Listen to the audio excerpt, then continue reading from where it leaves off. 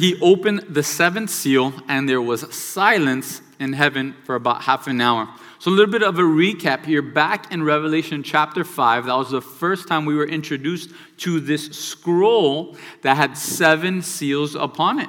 Back in Revelation chapter 5, we saw a great difficulty in heaven, if you would, because no one was worthy to open the scroll. And there's an angel. He's able to search in all of heaven, and there's no man worthy to open the scroll. He's able to search all of earth, and there's no one worthy to open the scroll. He's even able to search under the earth, hell itself, and there's not one man worthy enough to open the scroll. None of the angels, none of the cherubim, none of the seraphim, no other heavenly creature was able or worthy enough to open the scroll. But again, thank be to the Lord. Revelation 5, verse 9 and 10, it tells us they sang a new song, saying, "You are worthy to take the scroll and to open its seals. For you were slain and have redeemed us to God by your blood out of every tribe and tongue and people and nation, and have made us kings and priests to our God, and we shall reign on the earth." Again, Jesus, the Lamb who was slain, is the only one who is worthy to open the scroll. And once Jesus takes the scroll, then in Revelation chapter 6, he begins to peel these seals off one by one. The first 4 seals, as we saw in Revelation 6, we know as the 4 horsemen of the apocalypse. And we saw these 4 different horsemen, different colored horses, and the destruction and chaos they bring upon the earth. The 5th seal brought to us the cry of the martyrs. Brothers and sisters all throughout the world, all throughout time, that have given their lives out of faithfulness to Jesus Christ, unwilling to relent and let go of their relationship with God, even if it would cost them their lives. Finally, the 6th seal had all of these cosmic disturbances. Strange things happened to the sun, strange things happening to the moon, meteors falling upon the face of the earth, mountains and islands being moved in a great and crazy way. This struck fear in the hearts of all mankind. In Revelation chapter 6, verse 15 through 17, it tells us the kings of the earth, the great men, the rich men, the commanders, the mighty men, every slave and every free man hid themselves in caves and in the rocks of the mountains. And they said to the mountains and to the rocks, "Fall on us and hide us from the face of him who sits on the throne and from the wrath of the Lamb. For the great day of his wrath has come, and who is able to stand?" In Revelation chapter 7, we were given a quick break in all the destruction and chaos, and we're introduced to these 144,000 witnesses. These Jewish converts to the faith that would come to faith during the tribulation, and these 144,000 Jewish men would go out like Paul's, preaching the gospel to all the world, which would lead to this great multitude of people in heaven who got saved during the great tribulation. Revelation 7 verse 14 tells us these are the ones who come out of the great tribulation and washed their robes and made them white in the blood of the Lamb. And this finally brings us to chapter 8 and this final seal being opened. There's sort of a progression that takes place throughout the book of Revelation when it comes to God's judgment. First, we're given the 7 seals of God's judgment. Those 7 seals lead to the 7 trumpets of God's judgment, and those 7 trumpets lead to the 7 bowls or the 7 vials of God's judgment. With the 7 seals, we saw the lead to the rise of the Antichrist. He's the first seal that comes out. Then we see incredible violence happening all across the face of the earth, that God has allowed peace itself to be taken away from the planet. Then we saw famine, and the great famine that would strike the whole planet. You'd have to work an entire day, and that would get you 1 loaf of bread for a whole day's work. The food price increase, right? We're going through difficulty now with prices going up, but in this time, during the tribulation, the price of food will increase by 12 times. So it's a 1,200% price food hike increase, right? And then finally, a quarter of the earth's population will die in the midst of this war and famine and madness. That's almost 2 billion people dying over the course of this first 7 judgments. Much of what goes on during the 7 seals of judgment can be thought to just be natural disasters or mankind continuing to spiral out of control and make dumb mistakes like we usually do. However, the 7 trumpets are the judgment and phenomenons from heaven itself. We're going to see an angel take some ingredients from heaven and throw them at the earth. The judgment from God is going to intensify, but yet, as always, in wrath, God remembers mercy. We looked at that in Habakkuk chapter 3, verse 2 last week. That God, instead of just wiping out the earth's entire population in an instant, God wipes away little by little by little. And again, just the grace and mercy of God. One of the first things we're going to witness here in Revelation 8 is a great silence in heaven. 30 minutes of silence. And this verse, listening to Rich Chafin, is just such a great verse as a diving board. It's Isaiah 28, verse 21. You can just write it down. In the King James Version, it says, "For the Lord shall rise up as in Mount Perazim.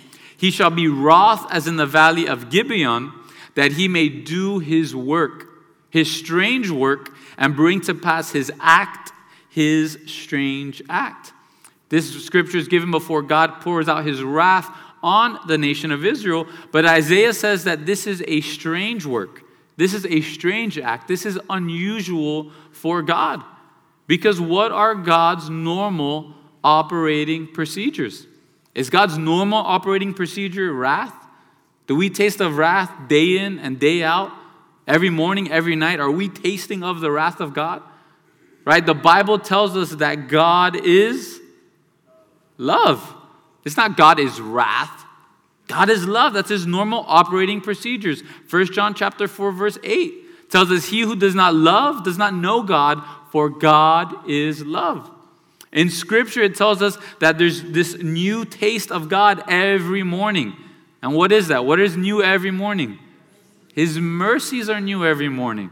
It's not his wrath is new every morning. His condemnation is new every morning. His belittling is new every morning. No, it's his mercies that are new each and every morning. Lamentations chapter 3, verse 22 and 23. Jeremiah would say, "Through the Lord's mercies we are not consumed, because his compassions, they fail not. They are new every morning. Great is your faithfulness." Again, we may taste the condemnation of the devil every morning. Maybe this morning the devil was condemning you, telling you not to come to church. But God's mercies are new every morning. This is God's normal way of operating. In Psalm chapter 30, verse 5, David pens this. David that had tasted of God's judgment in his life at least 2 times, probably 3 times or more. But David tasted of God's judgment. And he would say in Psalm 30, verse 5, "For his anger is but for a moment. His favor is for life. Weeping may endure for a night, but joy comes in the morning." And again, this is the character. All these scriptures we've looked at, right? Besides for 1 John, these are all Old Testament scriptures. This is the character of God the Father. This is the character of our God. This is the character of the Old Testament God. Again, believer, be careful that the lies of this world haven't crept into your mind thinking that our God is a God of wrath. Or that the Old Testament God is such a big bad boogeyman, right? And he's out there and he's so cruel. No, our God is a God that normally operates with way too much, if we're honest, grace, love, and mercy. And we need to be reminded that in the book of Revelation, who's being revealed? It's Jesus Christ. The heart of our Savior and King is being revealed to us more and more each page and each chapter. Ezekiel chapter 33 verse 11 says that the Lord has no pleasure in the death of the wicked, but that the evil would turn from his way and live. To turn from your evil ways. That's the heart of the Lord. It's not to see unbelievers die and perish and burn in hell for all of eternity. No, the heart of God is that they would turn from their evil ways. Again, we go through difficulty in this life and we get frustrated. We want judgment as long as it's not for us, right? We love judgment just as long as it's not on us. When someone cuts us off in traffic and they're going 90 miles an hour through a school zone, right? And then there's a speed trap at the end of the block and they get caught. We go, yes, right? We get all excited. We get happy. You got yours, right? We get super happy. But what happens when we're late for work, right? What happens when we're late for church and we're speeding? God, please give me grace. Give me mercy, God. Please give me grace and mercy. Again, we're so hypocritical here. We get frustrated, right? Many of us, we've been frustrated over these past 2-3 years. We ask God to rain down fire from heaven. We get frustrated. We say, sick 'em, Jesus, right? We get mad. We get frustrated. But we need to be reminded, this is not the mindset of heaven. This is not the mindset of our King. Let's turn to Luke chapter 15. And in Luke 15, what a chapter on the true heart of God. Luke chapter 15. We'll skim through some of these verses here. Luke 15, verse 4. This is Jesus speaking. He says, what man of you, having 100 sheep, if he loses one of them, does not leave the 99 in the wilderness and go after the one which is lost until he finds it?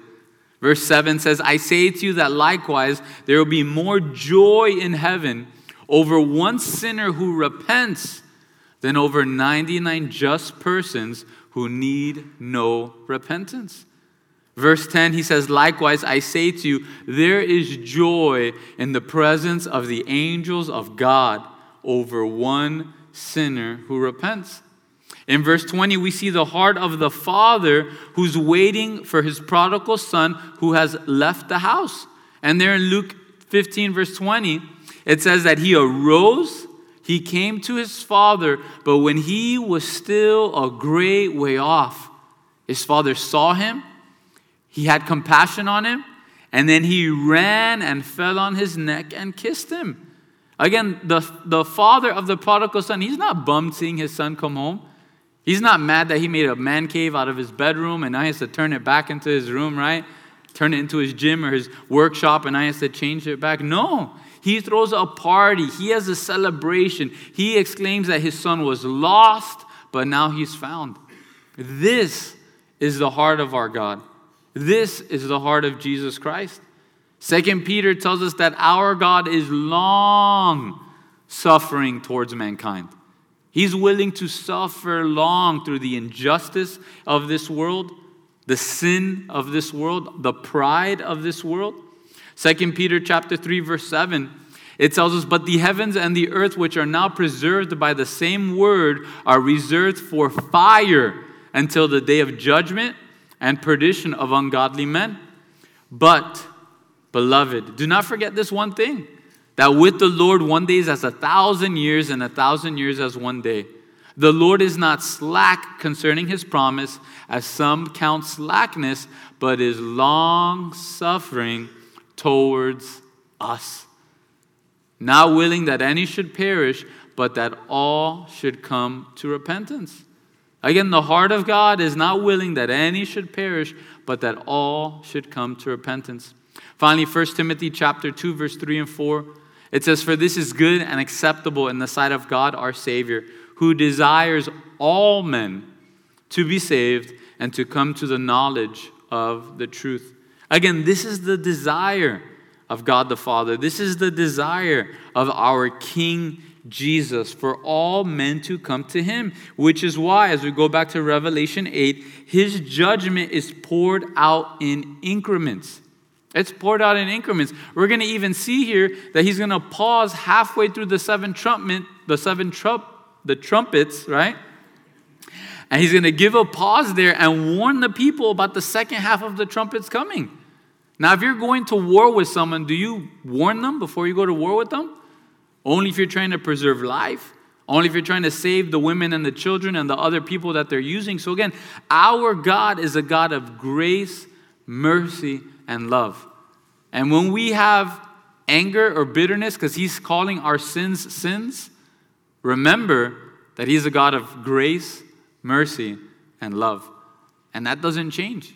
Even though you and I are sinners, even though we are committing sins, those things are sins. They're going to kill us. They're going to destroy us. He's not saying that to us because he wants to harm us. He desires to save life. So, back to Revelation chapter 8, verse 1, it tells us when he opened, this is Jesus, opening the seventh seal, there was silence in heaven for about half an hour. Every time we've looked at heaven, there's worship, there's singing, there's harps, there's instruments, music is going on. We've said it several times that heaven is going to be a loud place. Angels, the four creatures, the elders, a group that you can't even count of so many Christians all singing together in unison. And yet now we see complete silence in heaven for about 30 minutes. And if we're honest, we don't really like silence. It used to be said silence is golden, right? But now, if we're honest, it kind of freaks us out. Like if, hey, let's take the 10 minutes and just sit here in silence. Zach, please make it stop. Please make it stop, right? This is getting awkward. Please make it stop, right? We really don't enjoy that. Henry Nouwen, he says, in this chatty society, silence has become a fearful thing. For most, silence creates itchiness, nervousness. Many experience silence not as full and rich, but as empty and hollow. For them, silence is like a gaping abyss which can swallow them up.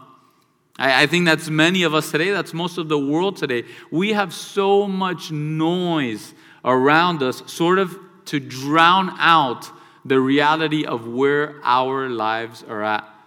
Right? Many of us, we get home and we turn on the TV, we have music, a podcast. We need some type of music going on, even if we're not paying attention to it.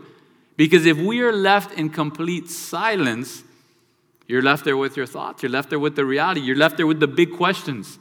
Why am I here? What is my life worth? What is my legacy?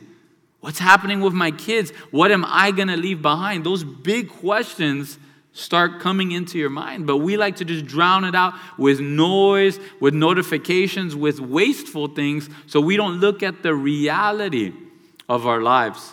And if silence is difficult for us now for this carnal reason, imagine the tension and the weight of the silence in heaven. The four living creatures, they're silent. All of the host of angels, they're silent. The multitude of believers, they are all silent. And why is that, right? We could try to decide, hey, why are they silent? And I truly think it's on this. It's because God is about to pour out his judgment. Right? Whenever there's a judge about to give a sentence in a courtroom to the person on trial, usually everybody gets quiet. There's not a drum roll, or it's not like drum roll please, right? And then the sentence is given. The verdict is given. There's not a countdown timer, 10, 9, 8, right? And the sentence is about to be given. There's a silence that comes over the crowd. At the viewing of a funeral, there seems to be this quiet, ominous hush that comes over the people. Usually at a funeral, you're not having to shush people, right? It's not difficult to hear someone speaking even across the room during the funeral. If you're at an interment, when the casket is being lowered into the ground, it is so quiet that you can literally hear the wind blowing, the leaves rustling.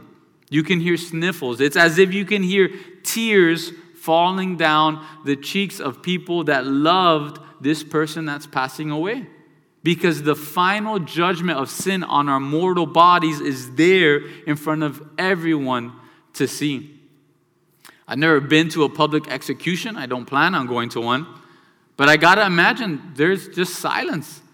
I don't think there's any music playing. I don't think there's any background music. I don't think there's any hype-up music. I don't think there's elevator music. I don't think they're trying to hype up the crowd or anything like that. I think there's a somber silence. Because everyone is feeling the weight of judgment upon a life. And this is the sense I believe is going on in heaven after so many years, thousands of years of God operating in His grace and His mercy and His kindness and His love towards mankind. After years and thousands of years of patience and long suffering, now the seventh seal is finally going to be opened, and God will be beginning the end of His wrath on mankind. And all of heaven, they're struck with silence. David Guzik, he says, more likely this silence in heaven demonstrates a sober, awestruck silence at the judgments to come. Now that the seals are off and that the scroll can be opened. And there's two Old Testament prophets that sort of speak on this. In Zechariah chapter 2, verse 13, Zechariah says, "Be silent, all flesh, before the Lord, for He is aroused from His holy habitation." In Zephaniah chapter 1, verse 7, it says, "Be silent in the presence of the Lord God, for the day of the Lord is at hand."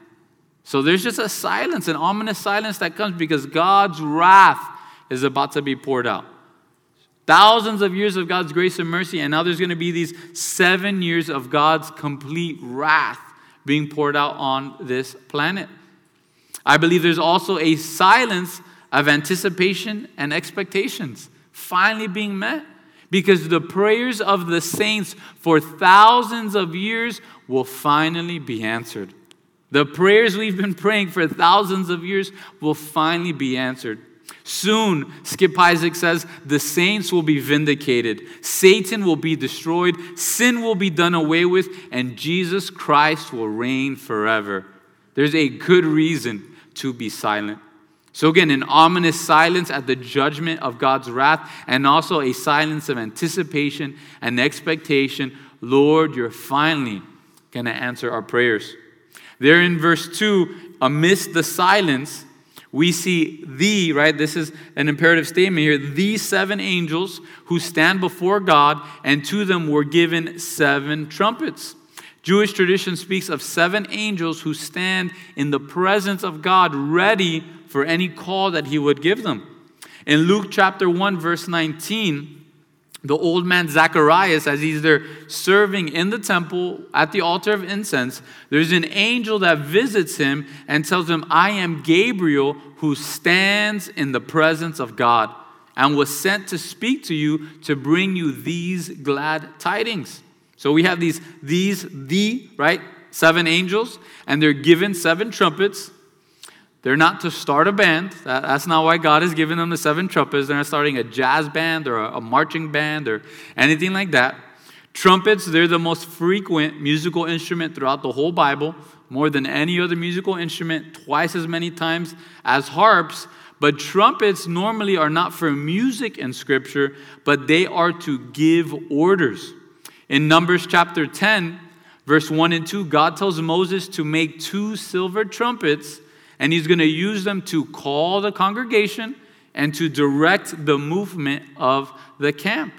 Even today on military barracks, there's different trumpet sounds for different meanings. Same thing in ancient times. They couldn't all receive a text, right? They weren't all on the wilderness group thread and told where to go, right? Hey, the cloud is moving, let's get up. No, it didn't work that way. They wouldn't get an Amber Alert or an angel alert. Hey, where's so-and-so's kid? Let's go find them, right? 2 million people in the wilderness. It was all through trumpets. Again, military barracks today, it's electronic trumpets, but even till today, there's a wake-up call, certain trumpet. There's roll call, a different type of sound. There's the mess call, probably the favorite, right? That's for breakfast, lunch, and dinner. That's a different call. A call for assembly, different calls, a call to charge, a call to retreat, and this was all given and still given today through trumpets. David Guzik, he says, these 7 trumpets will sound as God's battle alarm during the Great Tribulation. A.R. Faust said, he says, by these 7 trumpets, the world's kingdoms are going to be overturned and make way for Christ's universal kingdom. In verse 3, John continues to look. These 7 angels, they're given 7 trumpets. And again, it's just silence. Just dead silence as all of this is going on. Then another angel who has a golden censer, he came and stood at the altar. He was given much incense that he should offer it with the prayers of all the saints upon the golden altar, which was before the throne. And the smoke of the incense with the prayers of the saints ascended before God from the angels' hands.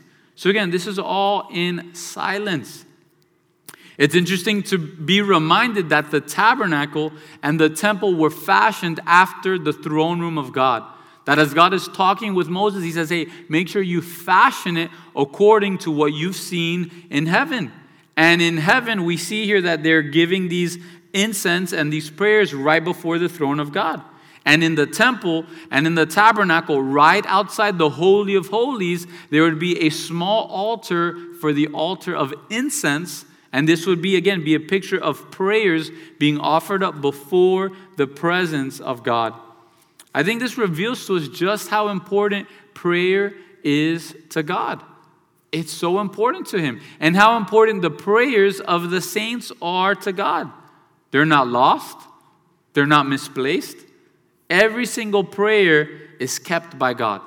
Every single prayer has been heard by God. Every single prayer has been answered by God. We just don't like the answer most of the time. That's all right. But I don't know if you've ever prayed a prayer and like, God, are you even up there? Are you even hearing me? Hello, is this thing on? Right? I don't know if you've ever been there before. But here what God is revealing to us is that all the prayers of the saints are there in the throne room of God. If you're a parent here, or maybe you've dated someone, or you're married and you go through that season in life where you got to move or clean the clutter out, right? And all of a sudden you find these notes, right, that your wife gave you or your girlfriend gave you when you first started dating. Do you throw them away or not? I guess it just depends how sentimental you are, right? Or if they're still your girlfriend. If they're not your girlfriend, you should probably throw them away and move on, right? But if you love them, sentimental value, right, you keep them. Oh, this was from this and this time, right? Or if you have little kids that are now grown up and they're not so cute to you anymore, right? You keep those Father's Day cards. You keep those Mother's Day cards, right? Number one dad. Hey, you remember when you used to think I was number one dad, right? Or whatever the case may be, you keep those things because there's sentimental value attached to it. And what we see here is that in the throne room of God, all of your prayers and all of my prayers are there besides God the Father. How He cares for them. Again, I don't think any true disciple of Jesus would say prayer's not important. I think we would all say that. Hey, do you think prayer is important? Yeah, prayer is important. But does the overflow of our life reveal that we actually think prayer is important? Right? I think if you ask most people today, hey, do you think diet and exercise is important? Yeah, I think diet and exercise is important. But does the overflow of our life, right, show that we really believe exercise and diet, it's important? And that's a great question for us. Is prayer actually important in our lives? Or do we, I pray 3 times a day. Lord, thank you for this food. Lord, thank you for this food. Lord, thank you for this food, right? Of course I pray. Lord, help me in traffic. Help me in this test. Help me to not lose my temper. Of course I pray, right? Luke chapter 18, verse 1, Jesus speaks a parable and He says that men always ought to pray and not lose heart. Jesus says we ought to always pray and not lose heart. Most of the parables that Jesus gives on prayer, He says that we should literally be like a nagging neighbor.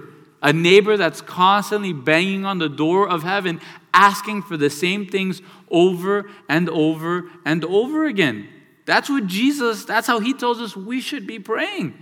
He also tells us we shouldn't be praying. Sometimes people, it's like they have a new language when they start praying, right? Our Father, how art thou? And right? They just start talking in a whole different way. No, we're supposed to cry out to Him like our dad. Abba, Father, just like the way you talk to your dad. I've seen many of you guys, none of you talk to your dad the way that some people pray, right? That's how we should be speaking with our Father, going to Him constantly. Thomas F. Torrance, he says, more potent and more powerful than all the dark and mighty powers let loose in this world. More powerful than anything else is the power of prayer set ablaze by the fire of God and cast upon the earth. That's what we're about to see. The angel's going to take the very fires and embers that were used to offer up the prayers of the saints, and he's going to take those fires and embers and hurl them at the earth, beginning the judgment upon planet Earth. So what are some of the prayers that possibly set this in motion? Let's turn to the book of Psalms, chapter 74. Look at a couple Psalms in Scripture. If you're looking for prayers to pray, people always say to pray scriptural prayers, so maybe you'll get some new ones today that you could use. Psalm 74, verse 10 and 11. Psalm 74, verse 10 and 11. It reads, O God, how long will the adversary reproach? Will the enemy blaspheme your name forever? Why do you withdraw your hand, even your right hand? Take it out from your bosom and destroy them. Again, perhaps these are some of the prayers that are being answered. Psalm 82, verse 8. Going to the right in your Bible. Psalm 82, verse 8. A psalm of Asaph. It says, Arise, O God, and judge the earth, for you shall inherit all nations. Finally, you could go to Psalm 94. Psalm 94, verse 1. It says, O Lord God, to whom vengeance belongs. O God, to whom vengeance belongs, shine forth. Rise up, O judge of the earth. Render punishment to the proud. Lord, how long will the wicked triumph? Again, I believe these are some of the prayers of the saints that are finally going to be answered in those moments of just utter silence. Even in Revelation chapter 6, verse 10, the prayer of the martyrs, it says that they cried with a loud voice, saying, How long, O Lord, holy and true, until you judge and avenge our blood on those who dwell on the earth. Again, for thousands of years, the saints have been praying, Lord, your kingdom come. Lord, your will be done on earth as it is in heaven. When you go outside, does it look like heaven out there, right? Not at all. But one day, those prayers will be answered. Back to Revelation chapter 8, verse 5. It says, Then the angel took the censer, and now he fills it with fire from the altar, and he threw it to the earth. It's all silence right now, right? Dead quiet. And what breaks the silence? I wonder if anybody gets startled. Some people get startled easier than others, right? All of a sudden, there's noises, thunderings, lightnings, and earthquakes. Again, the angel takes the same censer that offered up incense and the prayers of the saints, and now he fills it with fire from the altar and throws it down to the earth. What breaks the silence of heaven? The thundering and the earthquake of God's judgment upon the earth. That's what breaks the silence. And now in verse 6, the seven angels, they prepare. They get their seven trumpets prepared to sound them. And now we see 4 out of the 7 trumpet blasts. Verse 7, the first angel sounded, and hail and fire followed, mingled with blood. And they were thrown to the earth. And a third of the trees were burned up, and all green grass was burned up. Again, if you're reminded, the earth is already going through much difficulty. There's a great famine in the land. The price of food is up 1,200%. And now 1/3 of all the trees are gone. All of the green grass is burnt to a crisp. Most of Africa, it's a green savanna, right? You look at the center of the United States, all the prairie land, all the feed for the cattle, all of that grass is burnt to a crisp in an instant. You also think of the forests, the rainforest, all the tropical climate around the globe, 1/3 of it is gone in an instant, right? During the season, we've realized how important oxygen is for our lungs, but the oxygen levels of the earth are going to drop drastically. Everybody who has asthma, it's going to kick up to a whole nother notch. Climate change is actually going to be a big problem here, right? The second trumpet in verse 8, it says, then the second angel sounded, and something like a great mountain burning with fire was thrown into the sea. And a third of the sea became blood, and a third of the living creatures in the sea died, and a third of the ships were destroyed. I think it's important as we read the book of Revelation to take it literally, unless John is telling us don't take it literally, right? And here he's saying something like a great mountain burning with fire. So it's not Mount Everest falls on its side and falls into an ocean. No, it's something like a great mountain. So we don't know if this is a huge meteor that's burning with fire. It is thrown into the sea. And now all of a sudden, there's no like here. It says a third of the sea became blood. We know that when Moses was used by God to pour forth judgment on Egypt, the first plague was all the water being turned to blood. And here in this instant, right, again, oxygen levels are already dropped. Now, all of a sudden, 1/3 of all the living creatures in the sea die. And 1/3 of all the ships are destroyed. Again, a lot of our oxygen comes from trees and plants, but even more of it comes from plankton and different things and algae, different things out there in the ocean. And now, all of a sudden, 1/3 of all the sea creatures die. I don't know if there's any fishermen here. I don't know if you ever had the joy of leaving bait in a cooler for a couple days, right? And you forgot it was there. And you open up that cooler and you almost pass out and wake back up, right? Imagine that on steroids, because 1/3 of every sea creature is dead. You got humpback whales washing up on shore, killer whales washing up on shore, all the bait fish, all the living creatures. 1/3 of the ocean life is dead. Again, it's a smell no one really enjoys, right? Oh, I love the smell of dead fish in the morning, right? Have you ever been on the West Coast when there's red tide and you're walking out to the beach, no, there's nothing like that, right? First, your nose and your lungs are all itchy from the red tide, and then you got the smell of all the dead fish. And now this is what's taking place all over the planet. I got to think the real estate of any beachfront property is dropping drastically, right? You have all this dead fish coming up to shore, and we're having difficulty right now at the different ports. Now you have 1/3 of all ships being destroyed as a result of what's going on here in the oceans. Now, verse 10, the third trumpet, it tells us, then the third angel sounded, and a great star fell from heaven, burning like a torch, and it fell on 1/3 of the rivers and on the springs of water. The name of the star is wormwood. 1/3 of the waters became wormwood, and many men died from the water because it was made bitter. So in verse 11, it says that the name of this star is wormwood. It says literally bitter waters is what it's saying here. Just kind of a weird translation to wormwood. But 1/3 of all fresh water is being corrupted here. So we don't know if Zephyr Hills, if they're out, right? Or Lake Okeechobee, they're out, wherever your favorite spring water is from, Fiji water, whatever the case may be, right? 1/3 of all fresh water is corrupted. And it's to the point that there are some men that drink the water and they die because of the bitterness and the corruption in the fresh water. Finally, verse 12, it says, then the fourth angel sounded, and 1/3 of the sun was struck, 1/3 of the moon, and 1/3 of the stars, so that 1/3 of them were darkened, 1/3 of the day did not shine, and likewise the night.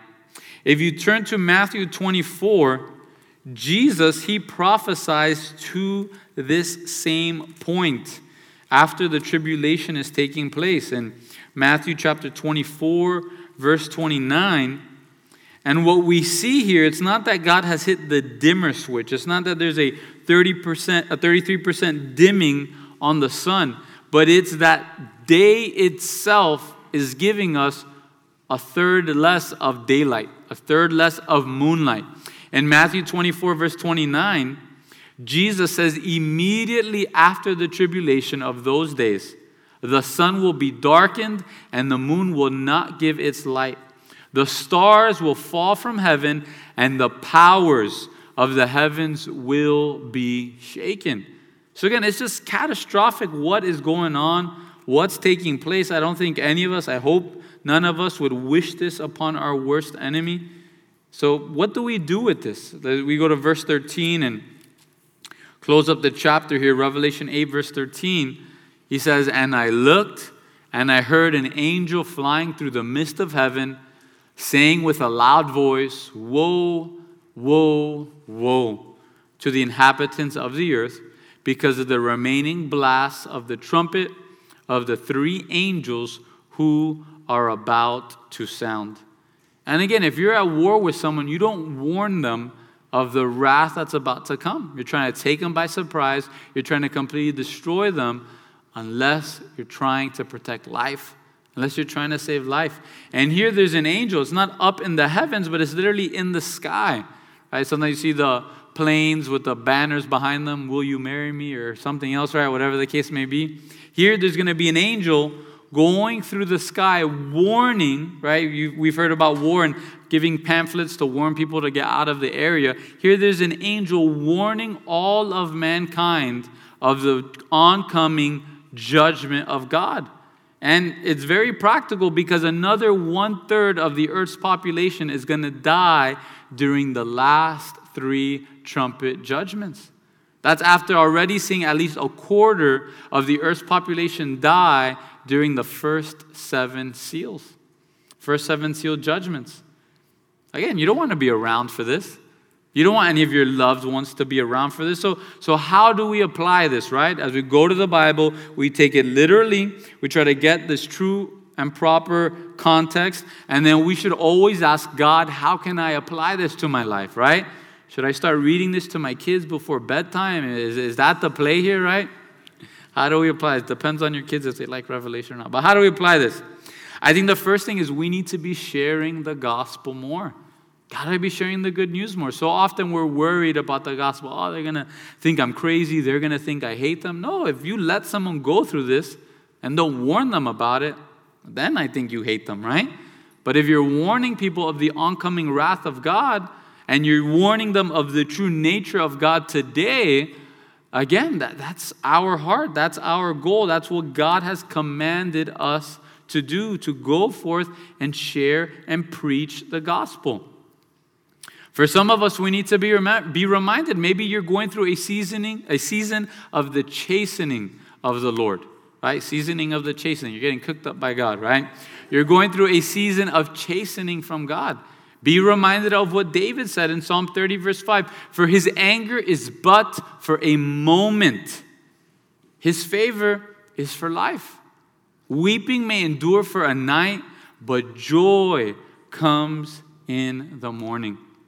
Now, I know I may get in trouble for this, but with my kids, I love them dearly. And the best form of discipline that I've seen, and I see in Scripture, it's spanking. And one of the things that it brings so much joy at the end of it is right away there's fellowship back with dad and with son. Right away there's fellowship with dad and with daughter right after the punishment. When we go through other forms of punishment, there's still a breaking in the fellowship of mom and dad. And the kids, how do you restore that if you just put them on timeout? How do you restore that if you just take something away from them?